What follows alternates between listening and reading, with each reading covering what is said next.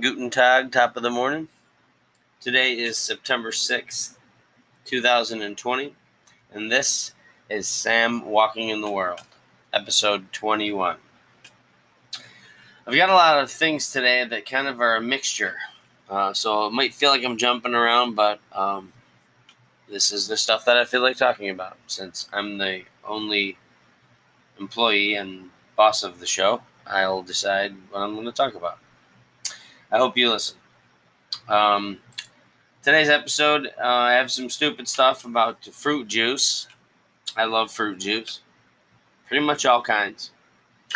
In lifey stuff, I'm going to talk about a creature in the box situation. I've described the creature in the box as when somebody is in a condition or state of mind or perspective where they are unaware of what they're doing. They believe that it's one thing, but that's only because they're not outside the box looking in.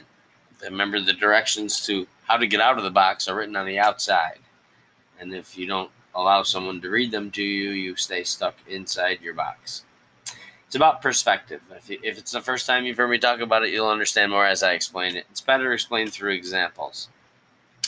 So that's creature in the box. I'm going to talk about fashion and foreign accents, about how those can be instances where people are in a box.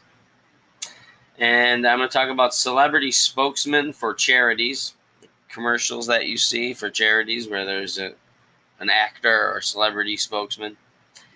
And something struck me about them that I wanted to talk about a little. I was thinking about. In happiness hints, I have a few OCD barometers, how to know whether you got your OCD in check. And I'm going to talk a little bit about changing gears. For me, I'm a teacher, so going back to school, it's kind of a gear change, and I'm going to talk a little bit about how I handle it, how I've handled it in the past, and what's better, I think, about how I handle it now. And then in larger things, I'm going to talk about Robert O'Neill, the man named Robert O'Neill. You may not know him by name, but I bet you do know him after I explain. We're talking so much about remembering people's names. Say his name. Well, I was doing something today, and this man's name came to me, and it's a name I hope we don't forget, which many people probably already have. But I will get right to it. Okay, and stupid stuff. Why is there no cherry juice? I love cherries. It's kind of a pain taking the pits out of them before you bite them, but they have little things you can stomp down and pits come out, and you can eat a whole handful of cherries. The way you could eat a whole handful of seedless grapes if you wanted. I love grapes. I love grape juice. It's a natural sequitur. Orange juice without pulp. I can't stand drinking and having pulp go down my throat. I don't know why. It's another one of my OCD things. But I mean, I guess it's understandable. You don't want like flecks of things going down your throat. Just triggers your brain that something's not supposed to be there. Pineapple juice, I like. I even like tomato juice. I like V8. Well, when I used to drink, I drank Bloody Marys, and I loved the taste, that spicy taste of the tomato juice. And even tomatoes, which are a fruit, have a juice. It's an obvious, glaring omission that there is no cherry juice. It's present as a flavor in just about every other thing. There's cherry-flavored Kool-Aid. There's cherry-flavored Gatorade. There's cherry-flavored candy and gum. It's all over the place, except there's no juice. I don't get it. There's even cherry cough drops. So I just don't get it. And I love cherries. It would be like the best juice in the world. It might be because it's so expensive, because there's not that much juice inside each cherry, but I think even if it was expensive, I would probably buy it. So that's stupid, like I promised. Okay, I'll get into a couple of my lifey things first, and then I'll take a break because I have so many of them today. Let me get right to the creature in the box instance that I was thinking of. One of them is clothing and hair fashion. It amazes me that And I guess I understand it, but it amazes me how people can be so certain that a hairdo is nice, good, and a hairdo that isn't.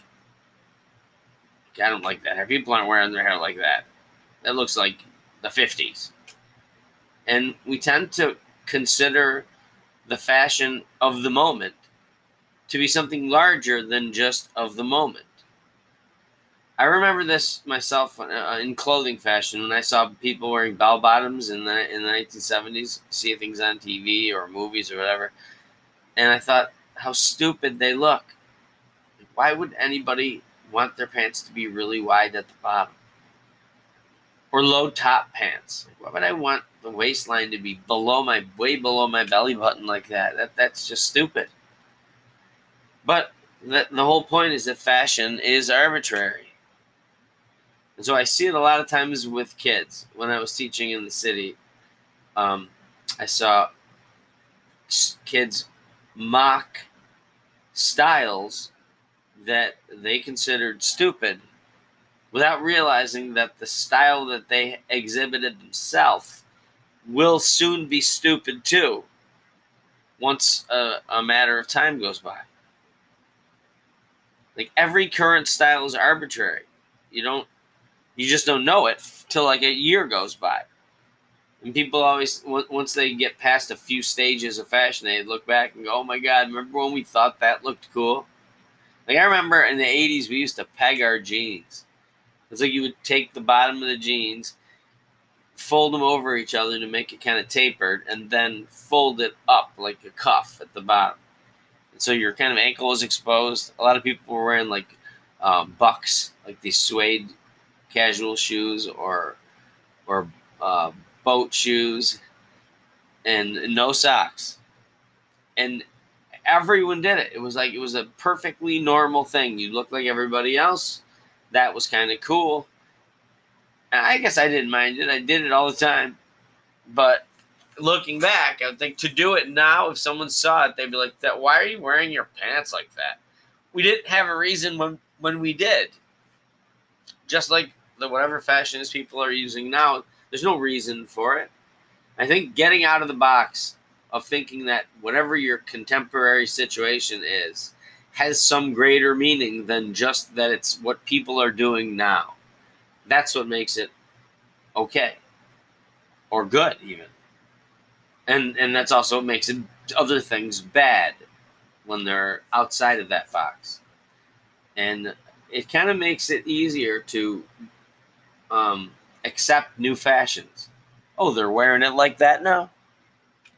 And then you can give it a try.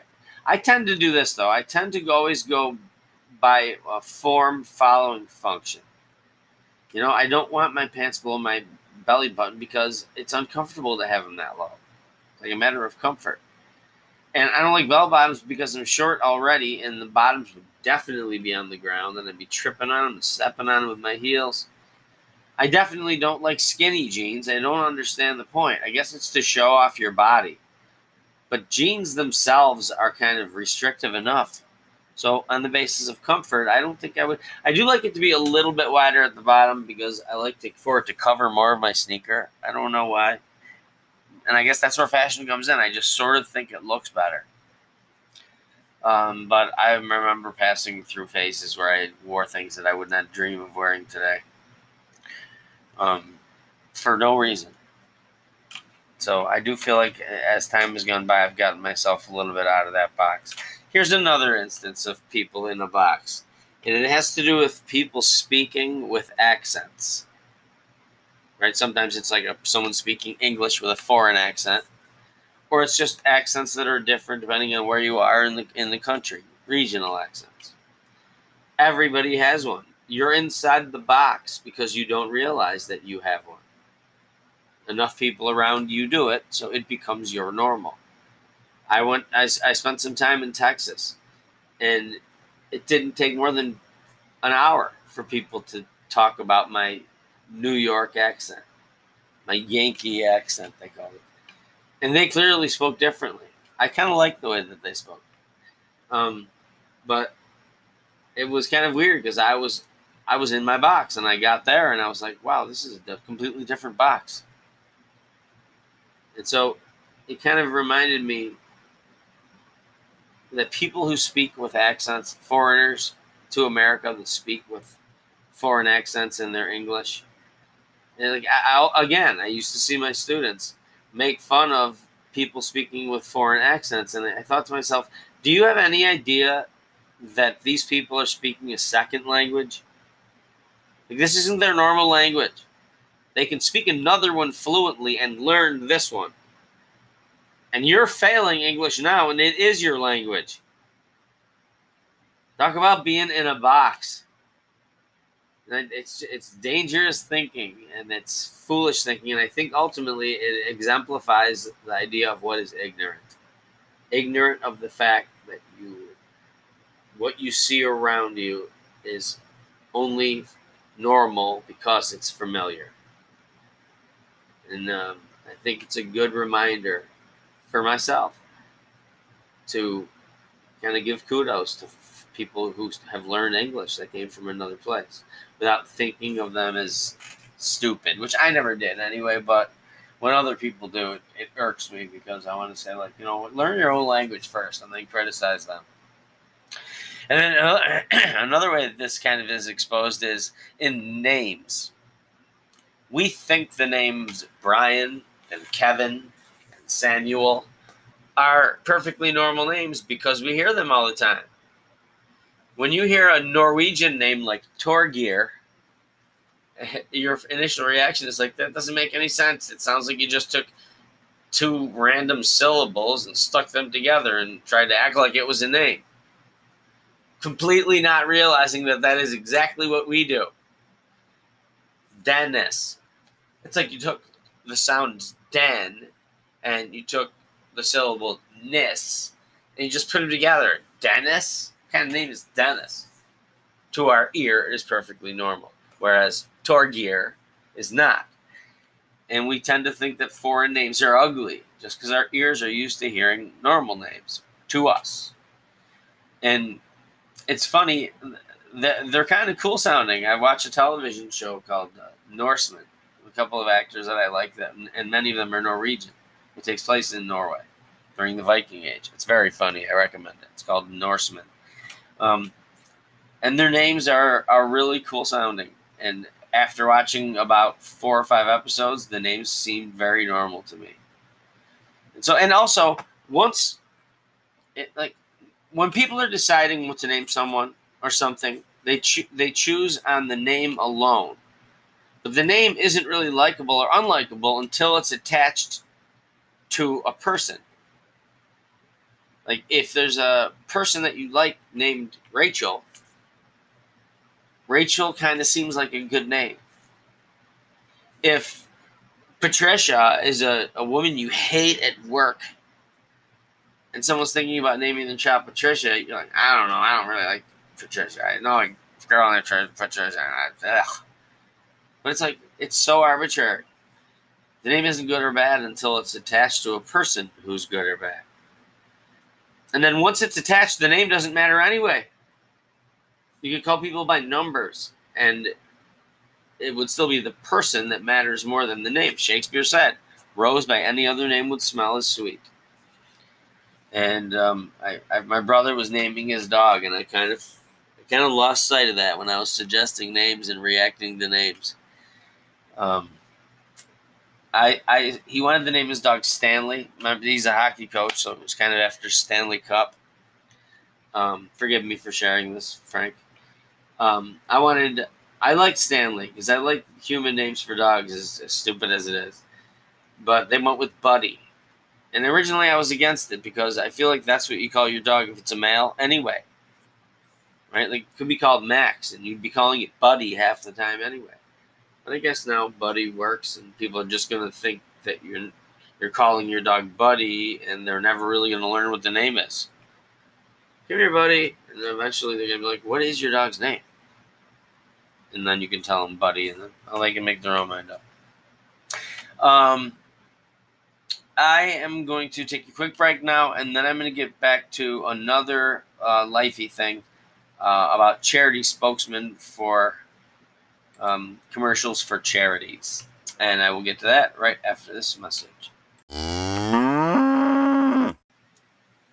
back to Sam Walking in the World, episode 21. That message was brought to you by my boy Milky. He's back from vacation in Wisconsin, visiting his family. Everyone is doing well, which is nice to hear. So, I will continue on the subject of charity spokesman. Now, let me set the scene for you. We've all seen these commercials. Sometimes it's just a voiceover, but sometimes in this particular genre of charity commercials, there's an actor.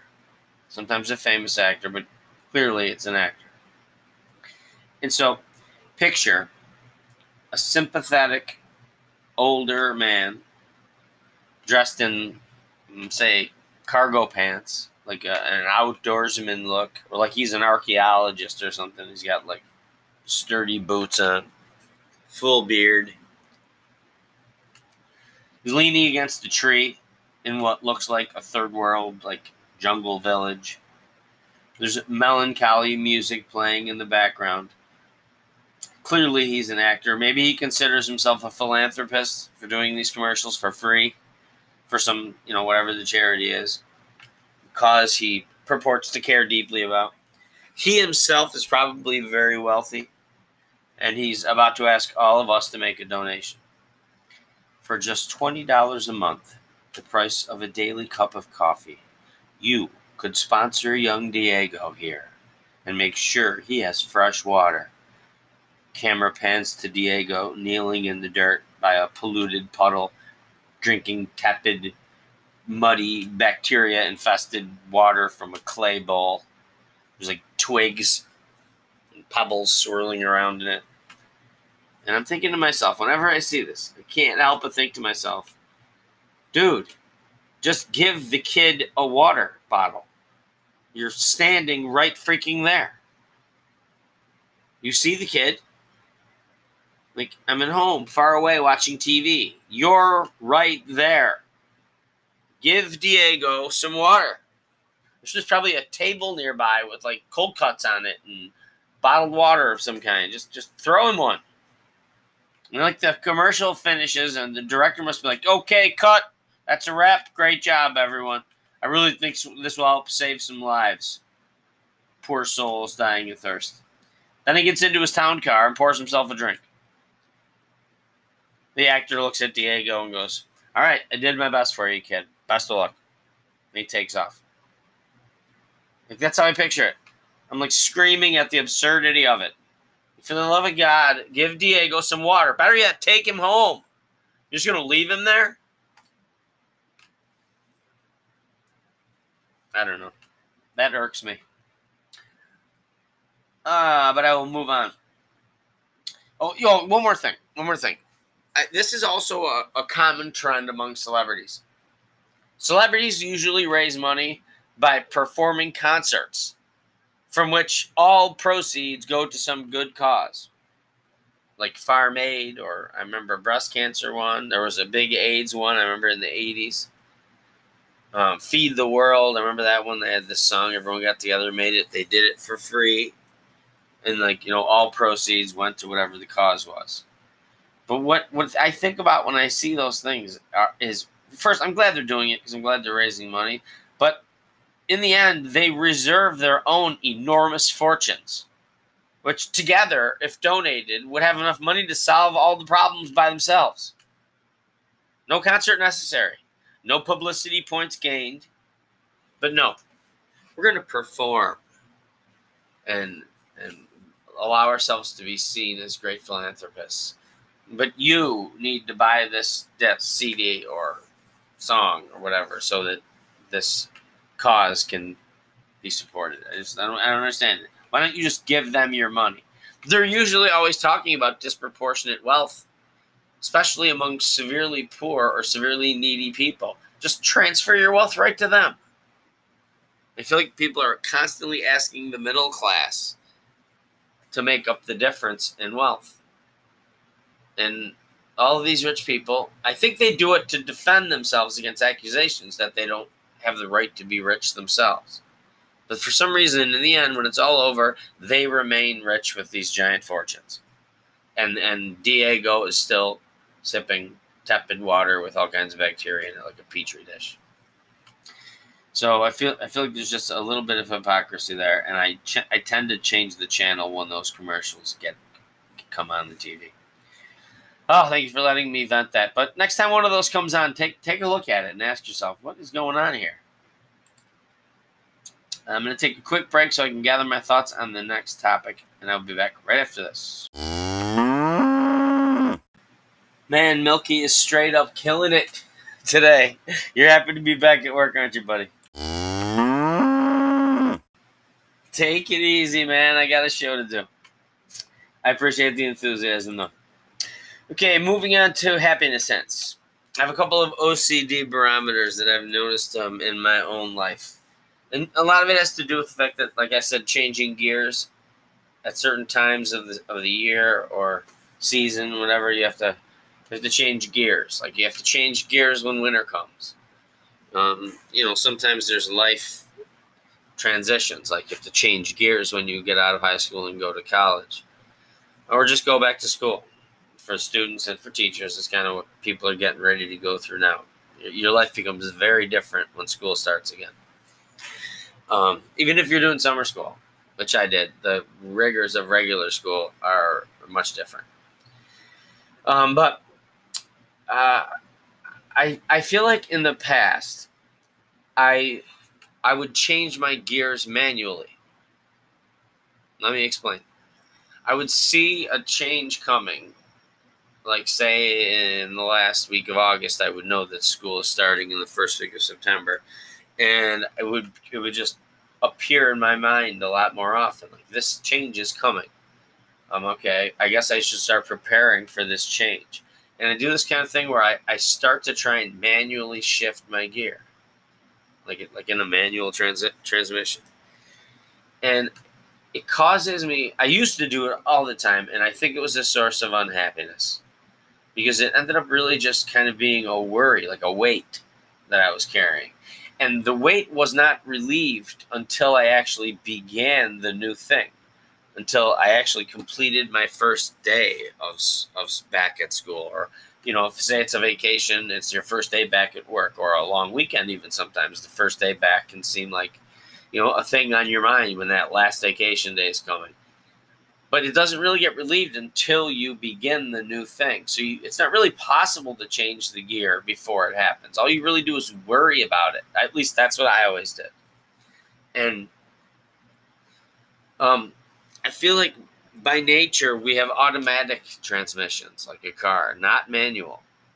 And worrying about it doesn't really help. I mean, of course you have to prepare for it. But even that is not the same as once it changes. That grind, if you're not, I mean that in a good way. The daily grind it's work, but if it's work that you love, then you don't really feel it grinding on you.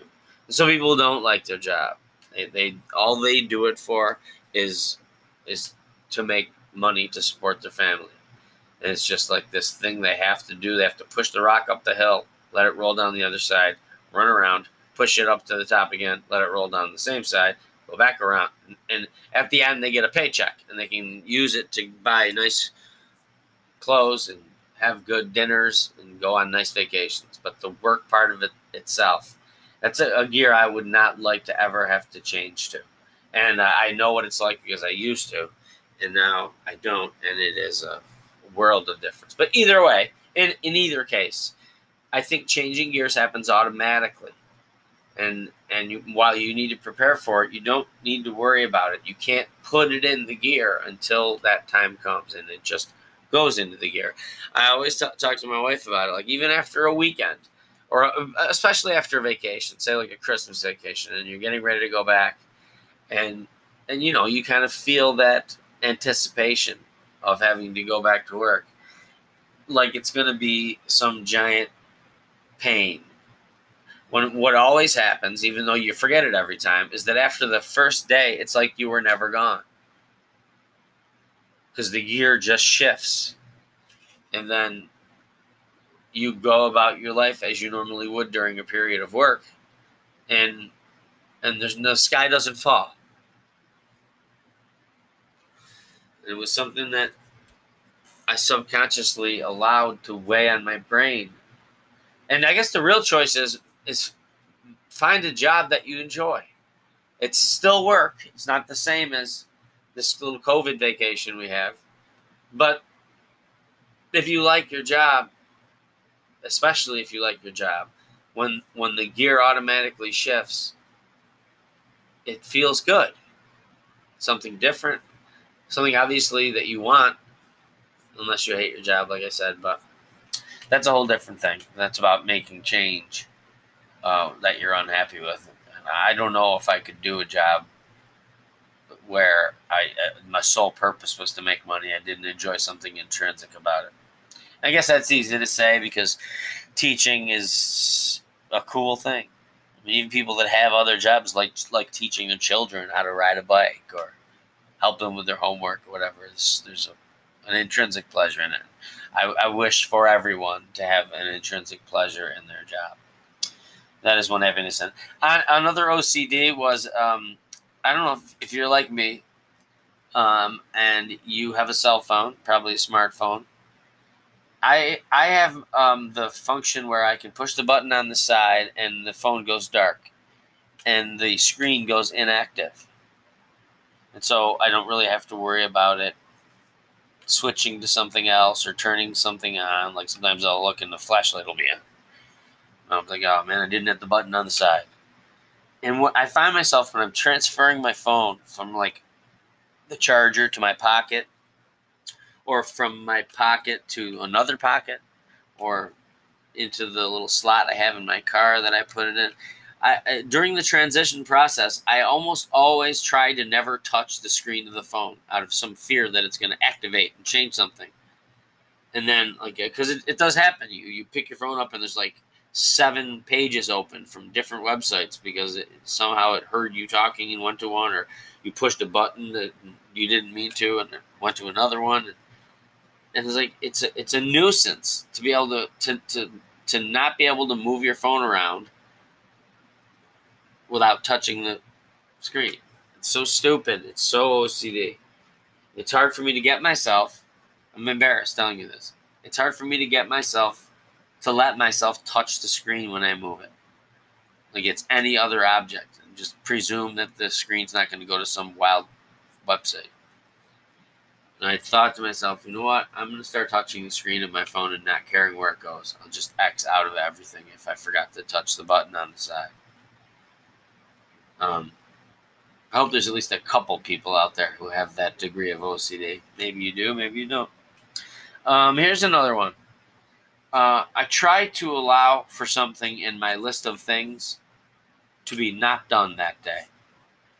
Or allow at least for the things that I have on my list of things to be done in a different order than I listed them. Just to see if the sky doesn't fall. Because I even if I don't write it down, my plan is I'm going to do this and then that and then that and then that. As though I have this understanding of how that will make me have a pleasurable day. And then something inevitably happens. It's like when the war plan meets the war. It never, ever stays the same. And I let it get to me sometimes. And I try to remind myself, you know what? If all these things are meant to be done, you will do them all. And it doesn't really matter what order, unless there's something that absolutely has to be done at a certain time. But a lot of the other stuff doesn't, you can move it. Like, I was going to swim before I did the podcast. And then I was like, you know what? No, I'm gonna do the podcast first because I have these ideas in my head, and I'll swim later. Then my OCD mind is like, yeah, but what if you don't? You already passed the normal time that you do it. What if you just blow it off? And what if you blow it off tomorrow and the next day and the next day? You're gonna gain all your weight back. That never happens. Even if I leave it out and don't swim, or do some schoolwork or clean something, or whatever, I will get to it. And if I don't, it's probably because I wasn't meant to that day. So I know I talk about lists a lot and how they create a state of mind. But those are the 2 points. Allow for something in your list to not get done. And you don't even sometimes know which it's going to be. But just leave it in there in parentheses in your list. If one of these doesn't get done, that's okay. Now, I'm way too OCD to say two of these things might not get done. I can't have that happen. That's a little bit too far. But I have some room to work with. And so I let myself not get one of them done. And I will allow them to occur in a different order without fearing that the sky's going to fall because I didn't do them in the order that I had prescribed. I am that crazy. But at least I'm aware of it. At least I'm outside the box looking. Most of the time. All right. The next thing I'm going to get to is larger things, but I do need a quick break. I want to take a drink of water. I wish I could share some with Diego, but I don't know where the hell he is. But I will be right back, and I will talk about I might have said, yeah, Patrick O'Neal. Or no, I'm sorry, Robert O'Neal. See, I even forgot his name. But we'll talk about Robert O'Neal after this quick break. Now I can't stop the dude. He is doing a good job, though. Welcome back to Sam Walking in the World, episode 21. I'm not going to talk about my larger thing today. And it is about Robert O'Neal. Let me tell you about him. Tom O'Neal and Diane Johnson are the parents of Robert O'Neal. I bring them up because they must be very proud people. I know my parents were proud when of my accomplishments. But Robert O'Neal has a very particular accomplishment. And like I said, in this climate of remembering people's names for bad things that happened to them, I think we should also remember names of people who did great things for our country. And his name came to mind today. It came to my mind because I was swimming, my swim, and I was swimming hard. And I felt how taxing it was on my body. And I was kind of proud of myself that I was able to do it so vigorously. And then I thought of Navy SEALs. And I felt like a regular person again. Like the swimming training that they do, I think both to build their bodies and their cardiovascular systems, but also because a lot of times doing their job, they're in water. The frogmen of old. And the training Navy SEALs do is, I watched a documentary on it. It is the most crazy envelope-pushing training you can imagine, especially the stuff they do in water, how long they hold their breath, how far they have to swim, especially in the ocean. They're doing it with limited visibility, and usually heavy things on their back, and a lot of them don't make it. In this documentary, it showed how, at least half of the people that are trying leave. And if they've had enough, they go ring this bell, and everyone knows another one bit the dust. But Robert O'Neal did not bite the dust. Robert O'Neal graduated from SEAL training and then began his work as a Navy SEAL. And so that's how I started thinking about him. Rob O'Neal is the man who killed Osama bin Laden and the raid in Abbottabad, which is a funny name.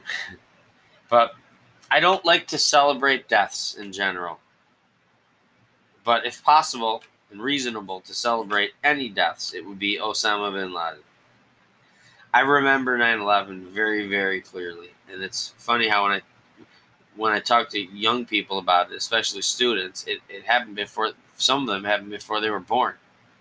Most of them. Especially now that I teach younger kids. And it must be like the way I felt when people mentioned Pearl Harbor. And they would say, we shall never forget. And to me, it was just a thing that happened in history.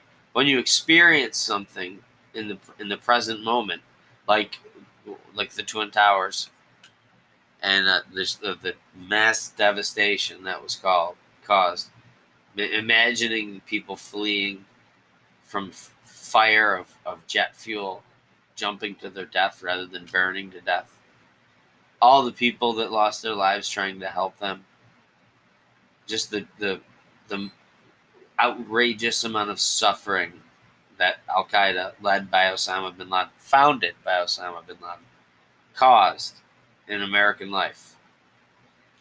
And I feel like it's okay to celebrate the killing of Osama bin Laden. by Robert O'Neill. Keep saying his name so you remember it. He's right up there with Hitler. I'm sure if there's a hell, those two might be like sharing bunks. If there's a prison in hell, they're probably in that too. And I'm sure if they were captured and tried, they would have undoubtedly been given multiple life sentences if they weren't put to death. So they're most likely locked up, probably even in hell. Now that is back-to-back life sentences. This one and the next one. They're probably cellmates. They probably can't even go brush their teeth without a team of COs, because even prisoners have a hierarchy. And so there's probably one in hell too.